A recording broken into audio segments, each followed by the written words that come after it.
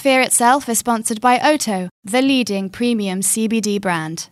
Oto has created the world's first non-alcoholic zero-sugar CBD bitters. With more people adopting a mindful approach to alcohol and drinking, Oto Bitters is the perfect functional alternative to help amplify social moments and enhance overall well-being. Just add 3 dashes to cocktails, juices, tonics or coffee. I personally love using these bitters in my coffee or juice in the morning. It makes me feel present and ready for the day ahead. Oto combines the antioxidant properties of more than 12 Himalayan botanicals with pure CBD from organically grown hemp, all expertly blended to create a delicious drink that helps promote calmness and contentment. Available at your favourite cocktail bars or from select Majestic stores and majestic.co.uk. I am Inge Solheim. I'm afraid of failing people. Welcome to Fear Itself, with me, Cressida Bonus. In this podcast, I'll be having conversations with people about their personal stories around fear. In my experience, fear can be motivational, but it can also really hold me back, and I'm curious to understand this dynamic a bit better. How does fear show up? How do people try to hide it? How can we harness it? And what can we learn from it? My guest this week is Inge Solheim, one of the world's leading adventure guides who pioneers journeys in the most extreme environments on Earth. Inge is best known for leading the Walking with the Wounded expeditions to the North and South Poles, and he also helped Mark Pollock become the first blind man to race to the South Pole. I was interested to know how Inge prepares himself and others for physical and mental hardship, and how he helps other people deal with their fears when he is guiding them. We talk about responding versus reacting, conquering childhood fears, the importance of curiosity and of tuning into a more positive channel in our heads in times of difficulty. Although this episode was recorded before the coronavirus outbreak, the topics we cover and the advice Inge gives still seems to ring true. I have known Inge for a while, and I love how passionate he is about helping people to appreciate the outdoors, to discover themselves and to achieve their goals.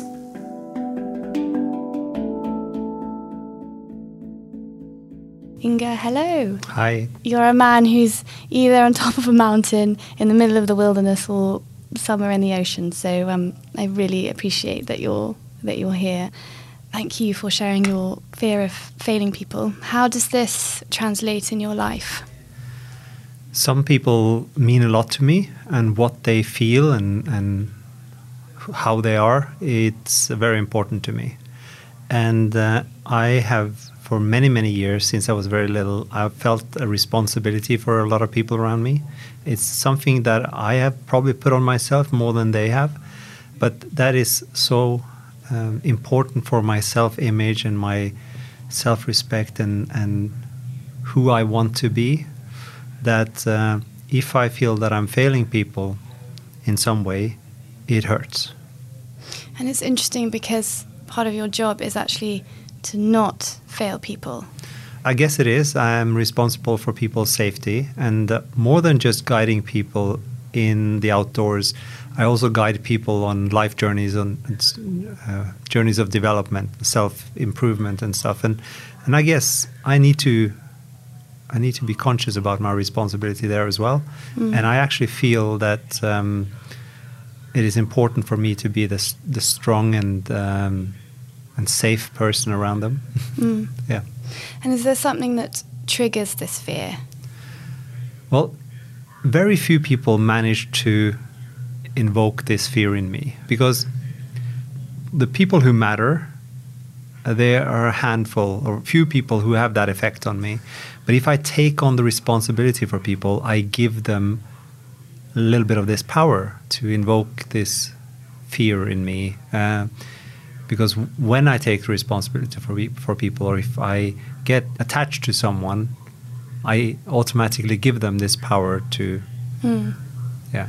And you told me before when we were discussing something else that you must not give people that power to make you feel that fear or to make you feel down in whatever way unless they are important. Yeah. One of the things we can do to take control of our own mental health and our emotions is to be conscious about who we give this power to. So we, as soon as possible, we should learn to regulate this effect that people and things have on us. So we give people and things the right weight that they deserve. And I'm not talking about earning this right. I'm talking about what is important and what is not. If I came here 10 minutes late today, would you fear that I've forgotten it or didn't reach a place or that something had happened to me? Chances for something happening to me is very slim, and I'm not important. This is not important in the great scheme of things, so it should give you very little fear. But some people would get really stressed, and I think one of the most important things we should learn at an early age is to give things, people, and situations the weight that it deserves. And what were you like at an early age? Did you have this fear of failing people and perhaps yourself when you were younger, or was that sort of developed with your career choices? No, I think I've had that always, and through my interest in human psychology and through my interest in my inner life and how I feel and think, I have spent a lot of time learning about this and actually reducing that fear. So when I'm talking about this fear, and it's not something that is a shadow over my life at all. I hardly ever feel it anymore. It used to be a strong and big thing, and now it's a small thing that only happens a few times. And that's been my journey. And it's also a very big part of my job is to understand fear, understand risk, identifying the real risk and isolate the perceived risk, and just deal with risk in a very rational manner. And through my different jobs and lessons and experiences I've had, I have become much better at regulating my own response to the world and what's happening to me. So what would you say your response to it back then, when it was perhaps overwhelming, to now? In the beginning, I think when I was a young boy, I had a lot of anger. And when I was a kid, I can't imagine that. No, now. It doesn't happen. It's so calm. Yeah, it hasn't happened for many years. I can't remember being angry the last 20, 30 years. But I remember that I was an angry little boy sometimes because I felt frustrated. I felt that the world was unfair. Grew up in relatively suboptimal conditions with a dysfunctional family, and that frustration felt like a little bit of an anger inside. And I guess for the people around me that manifested itself in some way. I was never violent, but I could probably explode sometimes.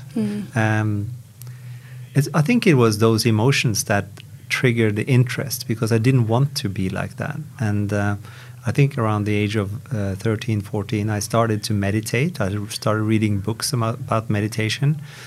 And I think my journey through karate and kung fu also gave me some important lessons. I mean, you say you were from a dysfunctional family. Do you mean you were left on your own devices a bit in order to kind of like fend for yourself? Most of my childhood, I was responsible for myself, and nobody really gave me any boundaries. And that I had to make my own boundaries, and I was stricter than most parents were. I was stricter to myself. And I made rules, and I didn't have any talents like football or handball or anything. So I found my talent, my passion. I found myself out in nature. I was lucky to grow up in a valley with beautiful mountains around, and rafting rivers and canyons and caving and all sorts of things. And that's how I calibrated my courage, tested myself and failed sometimes and stood up again and continued. And you said before that bringing people out to nature is the best way for them to meet their true selves, and it strips away all the layers. Do you think you found that confidence from growing up in nature? I think I was really fortunate. I think you can find your confidence in yourself and find yourself in many arenas. You don't have to grow up in a little valley with a town of 2,500 500 inhabitants. You can do this anywhere, I think. But it helps because nature is a process arena that is very real and fair. Or it's not fair. There's no fairness in nature, but it says action and consequence. Very simple. So nature gives you immediate feedback on who you are, and it's a great, to use a musical term, resonance room for your thoughts and your feelings. Also, if you experience nature together with other people, you see them as they are in their true self, and that's how you learn about people. And so I think my curiosity was triggered because I felt it had an effect on me. I could also see what effect I had on other people in those surroundings, and the effect I saw that was that I was making them feel safer because I was relatively competent out in nature, so they felt safer, and we could experience bigger, better things together. And then also I felt the effect other people had on me. All is so pure out there, I feel. I know you love nature as well, and you venture into what we call nature. I have to remind people sometimes that we are nature, and this connection that we feel is because we're part of it.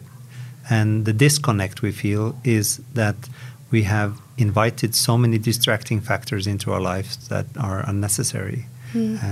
We're domesticated, we live complex social lives, and we surround ourselves with a lot of dead things, concrete walls and pavements and tube stations and all sorts of things. But we are nature as much as a deer or a fungus or anything else.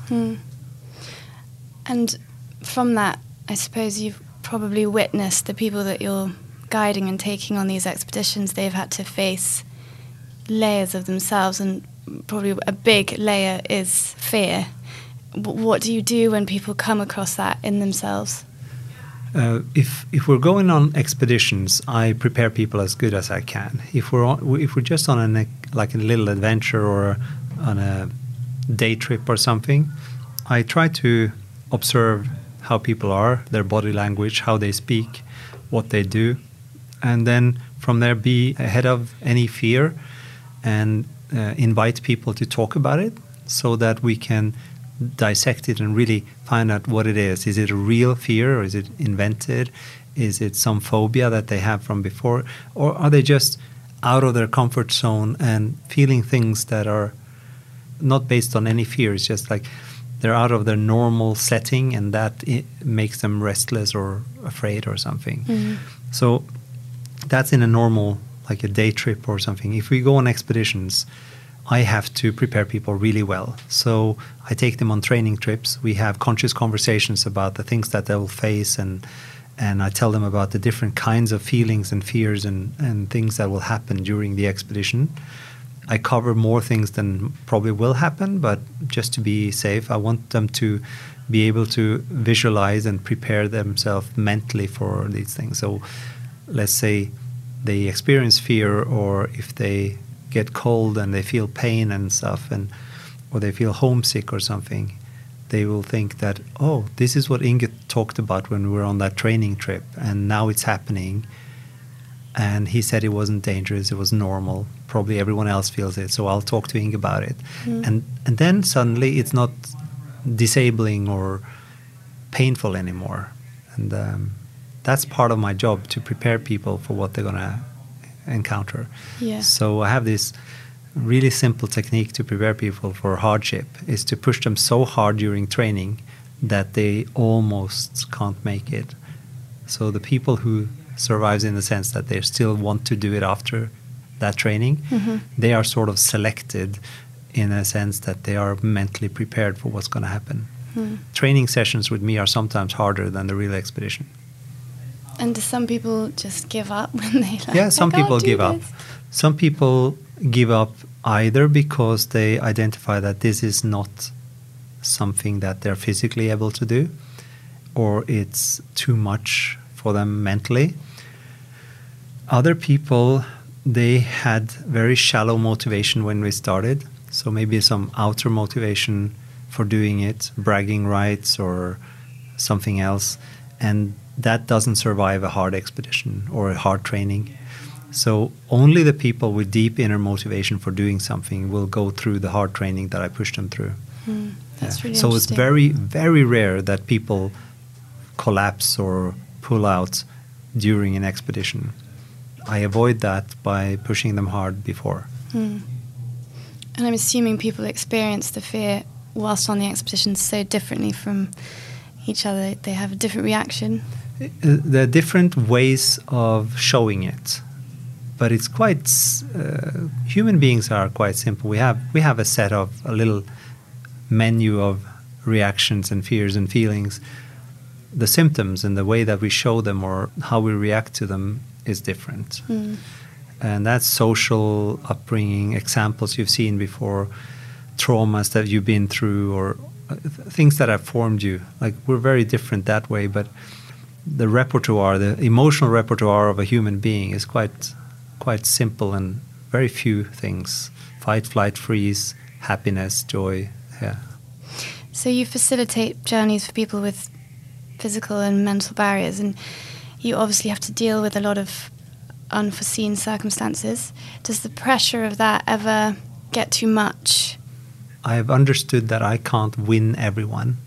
I can't be right for everyone. So sometimes my way of doing things is not right for someone. Someone might not like it.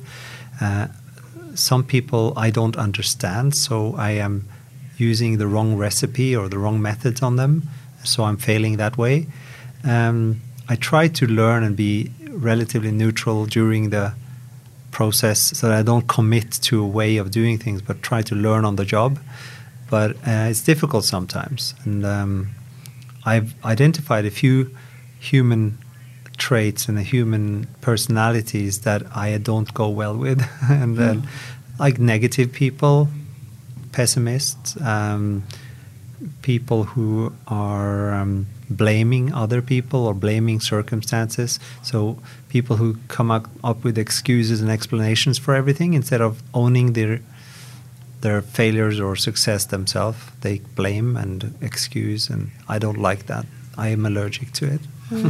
I know that it's a human trait, but I think maybe because I had to fight that urge when I was a kid, I think I developed a kind of a resistance, or I don't like it. And maybe it's because I saw it in myself when I was a kid.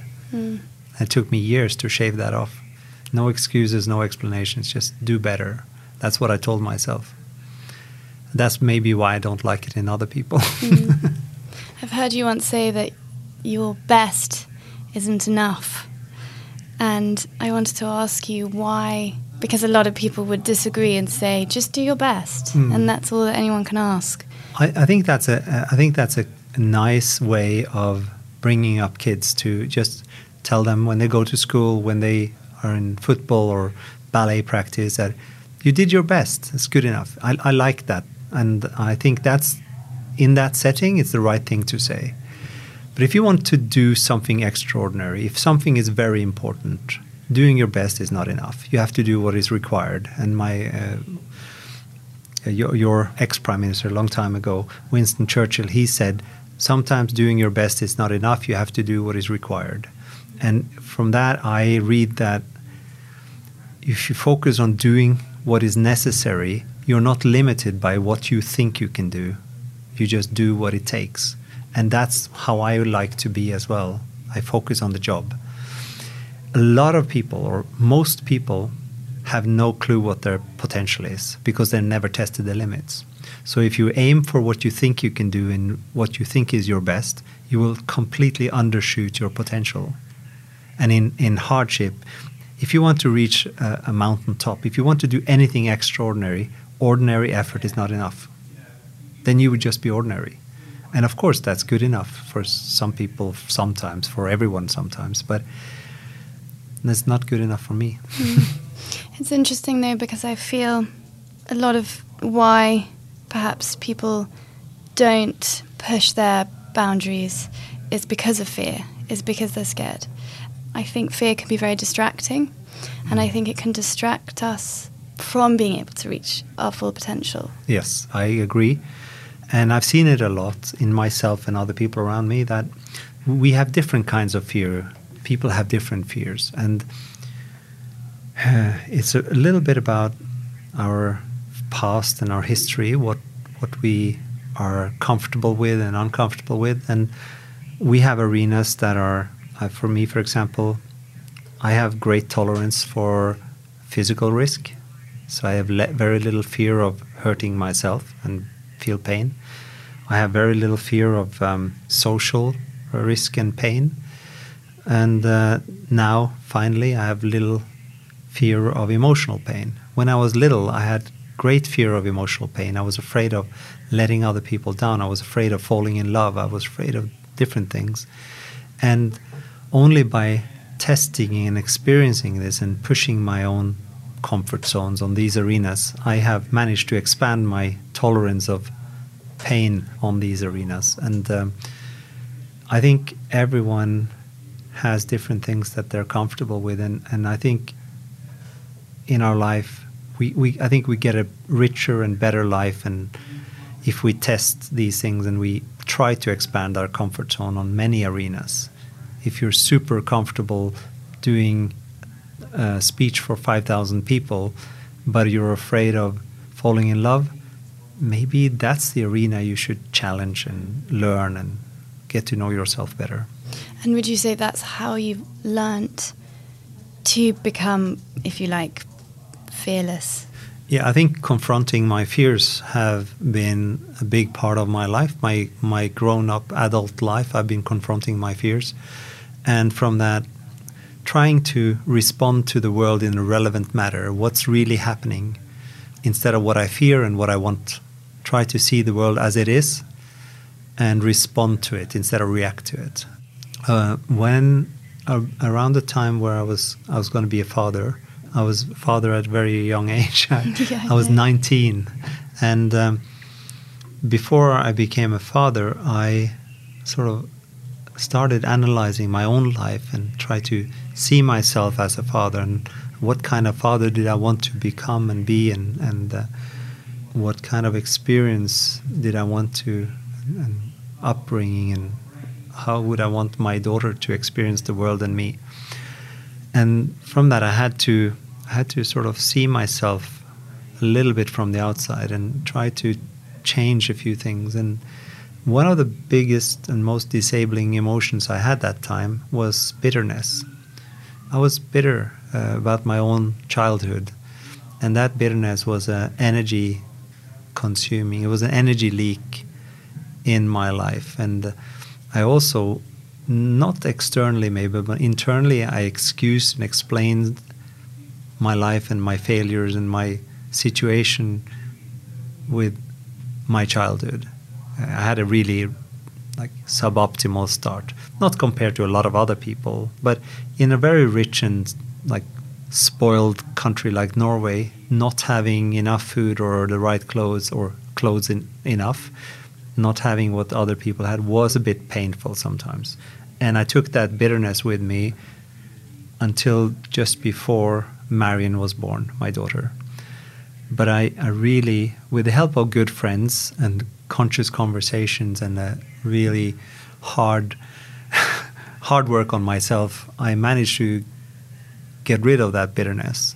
So getting rid of that released a lot of energy, and it changed my focus and the way that I saw life and myself. And then later in life, I had therapy. I was a stockbroker for a while, and with that money and with the privileged life I had, I wanted to learn more about myself. So I contacted, through some recommendation, an amazing psychologist, and she was great help for me to learn more about myself and start this journey of discovery, where she gave me techniques. She helped me identify the values that I was moving towards and the values I was moving away from, and why. And I understood myself better. I think I hope life is a constant journey of discovery and self-improvement. And sometimes we are ahead and we feel that, oh wow, this is interesting, life is good, and sometimes we're behind and life sucks. And I think it takes, from what I'm getting from you, it actually takes for someone to take that responsibility for themselves and own it? I think curiosity saved me. A curiosity about what happens inside a human being, what happens inside of me when we're confronted with fear or hunger or emotional pain or whatever it is. And that curiosity made me look at my feelings from the outside and learning about them, reading books and observing people and myself in different situations. And we human beings are very simple. We can have one chain of thoughts at the time.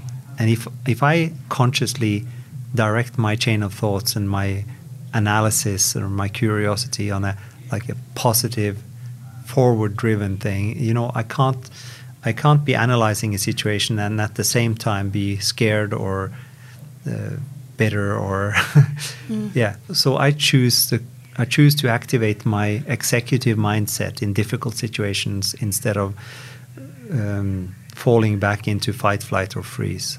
And that's a technique in the beginning, and it becomes a lifestyle and a personality trait after a while. But the technique it's worth learning the techniques, being here and now, being present, controlling your breath and things like that. If you're the first person to a car accident, or you need to help someone who's fallen over on the tube station, or you're in a really difficult argument or a very important interview for a new job, there are many different situations where you should try to balance yourself and be as good as you can be and be your best when things are at their worst. And that's something I'm very, very interested in. And that interest makes me constantly learning about it. Be your best when things are difficult, because anyone can show their best side in a night, like when blue skies, wind in your back, everyone's happy about you and doing what you like. But being your best when things are difficult, that's the thing that should really be an interesting journey for people. And sometimes I manage to do that, and other times I'm not good at it. and especially when things around my daughter or people that I love, like a few years ago I experienced like proper heartache. That was a really learning period for me, where I discovered a lot of things in myself. And the good thing that I derive out of difficulty is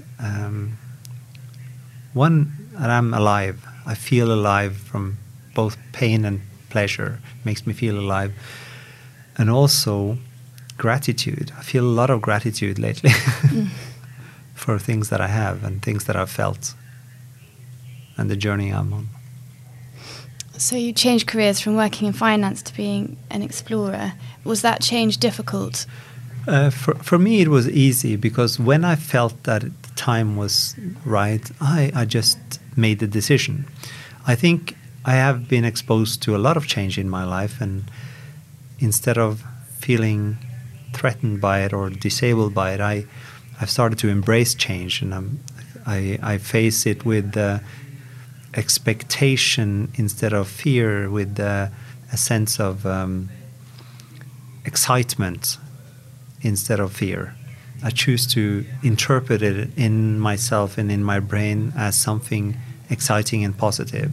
When I'm standing on a cliff edge ready to jump, like to do a base jump, I can choose to tune in on the fear or the expectation, like what will this feel like, and that curiosity and like that excitement is a positive one. If I tuned in on the fear, it would be a negative experience. But it's the same signals that goes to my brain. I still get goosebumps. I still feel the chill down my back. But like, yes. So you do feel the fear. It's not like you don't. I just interpret it differently, I think, in different situations. Change is good. Like I learned that from Lion King.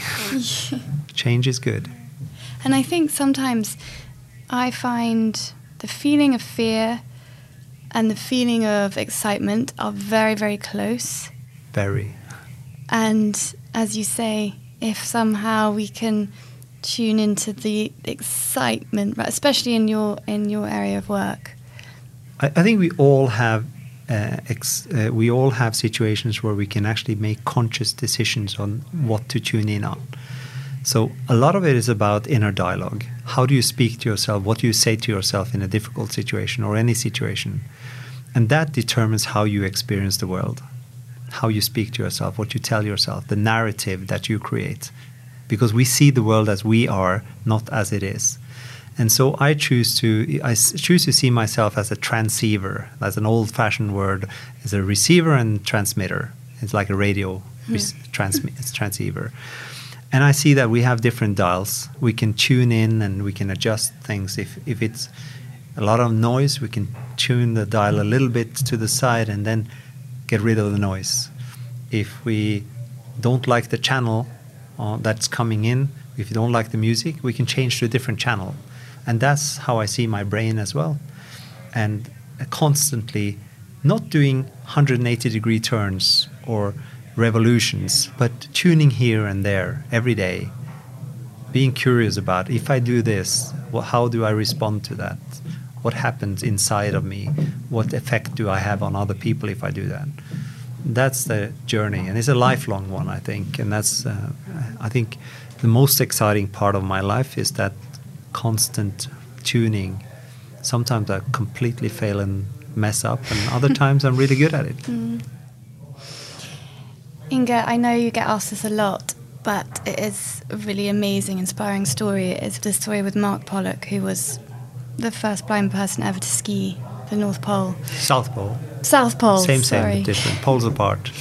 This was a really important moment for you, but you must have faced so many challenges along the way. I think Mark Pollock faced the most challenges.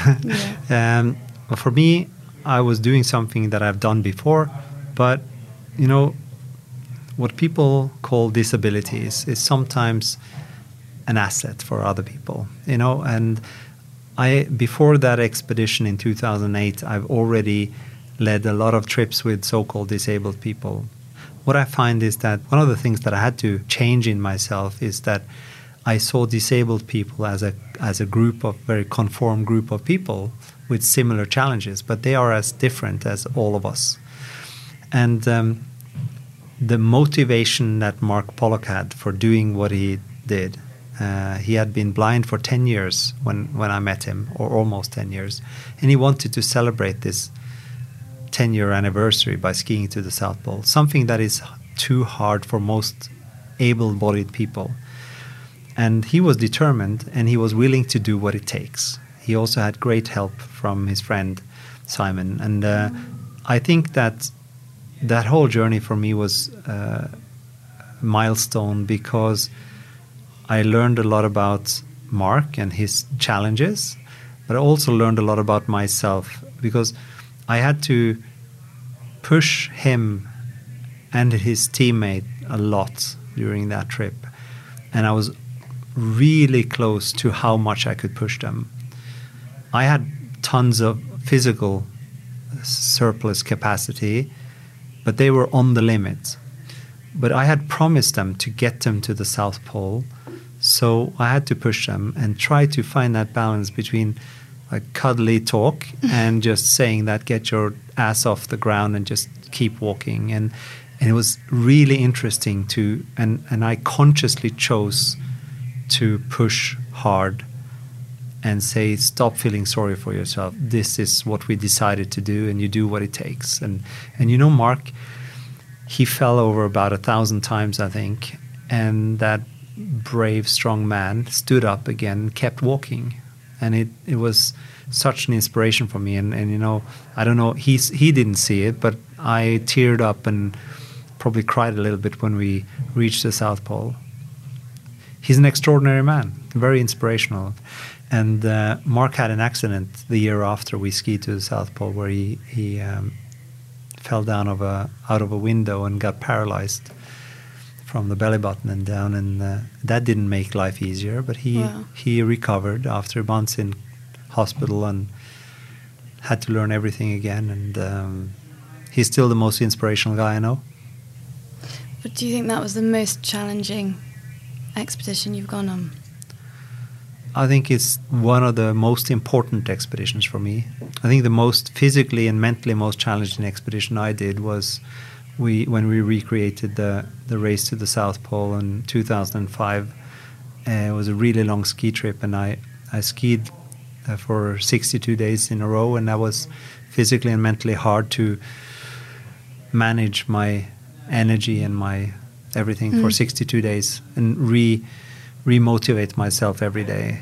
All of these things, all of these experiences are important. They're the part of the journey, and you learn a little bit every day, and on every expedition you learn new things about yourself. And how do you, in those times, re-motivate yourself? Well, with Walking with the Wounded or Mark Pollock and Beyond Boundaries and expeditions where I see people without limbs or blind people or people with severe PTSD or things like that, my motivation is my responsibility for their safety and for and I also feel that it's really purposeful. It's like a meaningful expedition where I enable or I facilitate this journey for other people. It's meaningful, and I think that's a very important factor, that a drive for people, and it's an important thing for all human beings to find meaningful existence and purpose. And these expeditions make me feel that I deserve my place on this planet and the air that I breathe, together with other important things like being a father and And the people that you're guiding, when they finish that journey, do you see a massive change in them? Very often I see a big change in people. I see a deeper confidence. Some people have learned important things about themselves. They come out of it with a different view of life. A lot of these people have been through hardship before, and they've grown on that. But I think many of these nature experiences and team experiences in nature are quite powerful. And I see a lot of change in people, and positive change. As a leader, if you come across a frightening situation, how do you deal with that? Do you just stay calm? Through my journey and the things that I've experienced, I think my reaction or my response to difficult situation has changed. And hardly ever do I feel that a situation is frightening in the moment, because it sort of triggers something in me that sharpens my focus and my attention to the job and what is necessary to do now. I sometimes, when I analyze it and debrief or go to bed after something like that has been potentially dangerous or frightening, I sometimes understand or relate to the risk in a different way. In a few situations, I have been beating myself up for why I put myself or my team or my group in that situation. But yeah, my default reaction to a difficult situation is not fear. It's focus. You know, we all human beings, we fall into thought and behavior patterns. And I think my thought and behavior patterns are very constructive now compared to when I was 15 years old. They are focused, and it's like when things get really hectic, it feels like time is slowing down for me. And that is a result of training. It's like if you speak to a tennis player, when you ask him, well, the game is so fast, or even squash is faster, you know. And I think, yeah, it's fast for us, but for them who have been doing this for years and trained, and squash is not that fast, or it's less fast than for me, for example. I'm useless at squash, but I'm so impressed by squash players, and I'm impressed by Formula One drivers and downhill skiers and all sorts of people who are at the top of their game.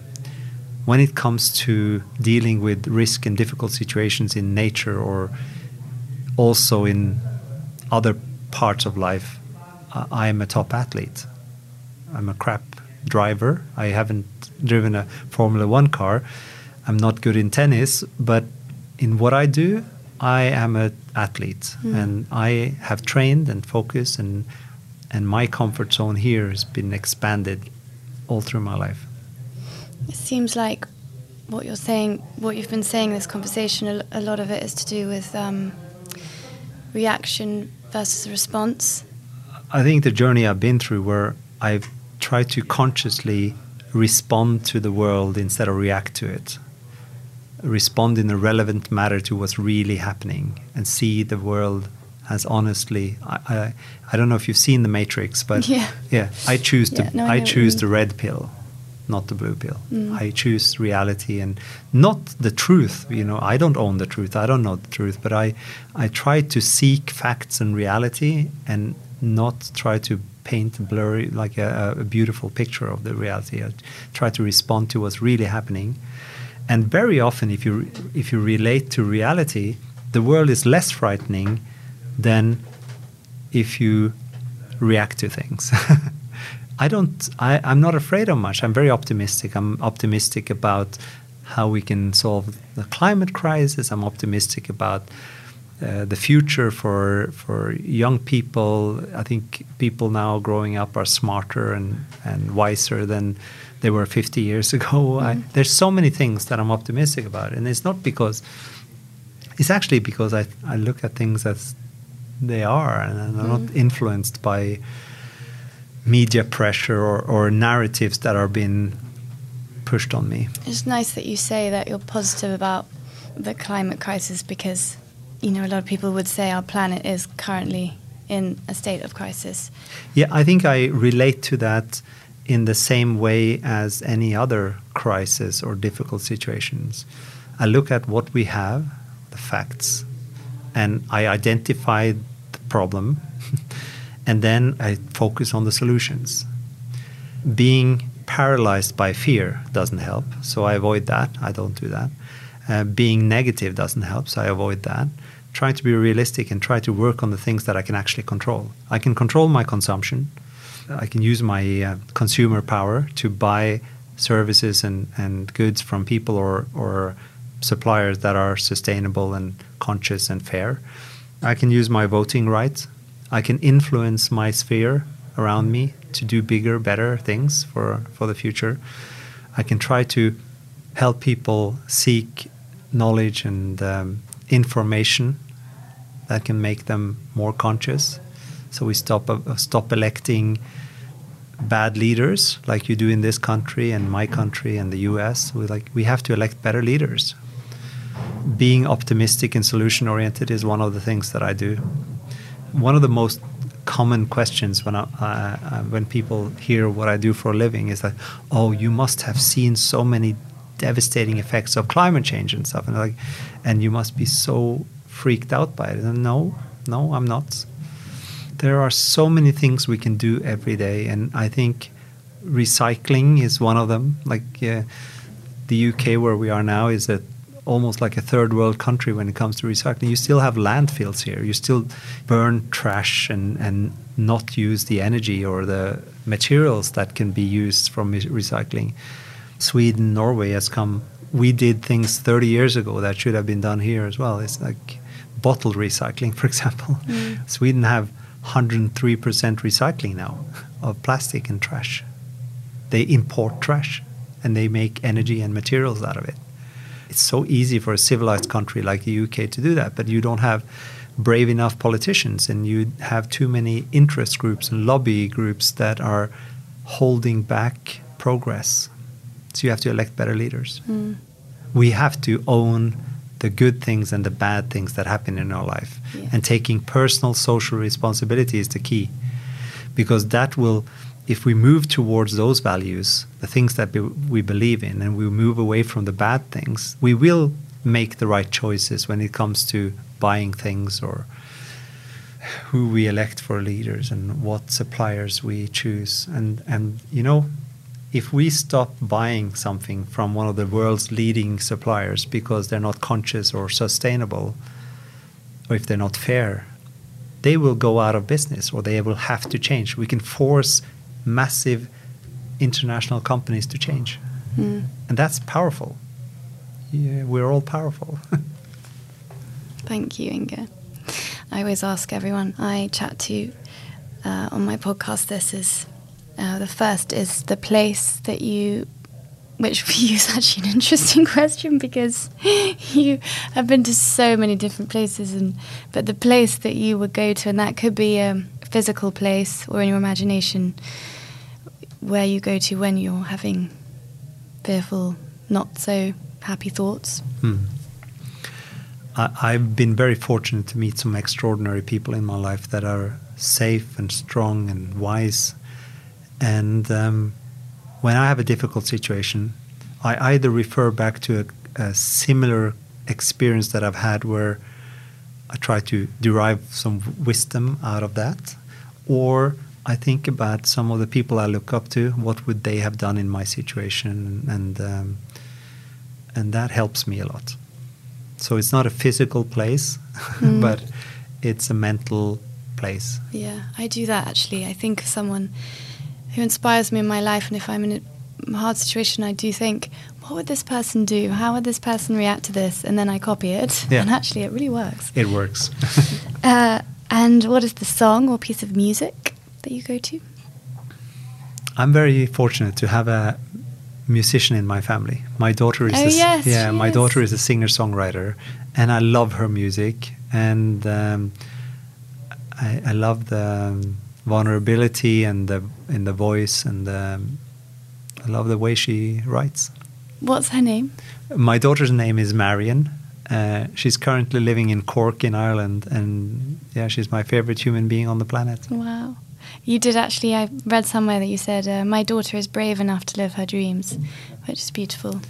It is beautiful, and she has been through some phases as well, which is exciting and scary for me to observe, and I am very proud of her, and I am lucky to be around to see the growth that she's going through, and I wish the world was led by brave young girls instead of old men in suits.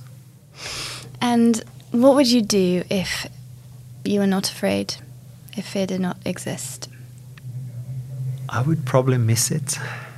I would miss fear, because that sense of fear or excitement or butterflies and goosebumps or chills, that is an important part of life. I think the world now is obsessed with numbing pain and avoiding fear and having comfortable lives. There's no progress in comfort. There's no progress in comfortable. There's no learning in a world that is not challenging or difficult. I think we should embrace the good days and the bad days. Inga, this has been so unbelievably inspiring, as I knew it would be, so thank you so much. Thank you for having me. Just for the listeners, how can people find you?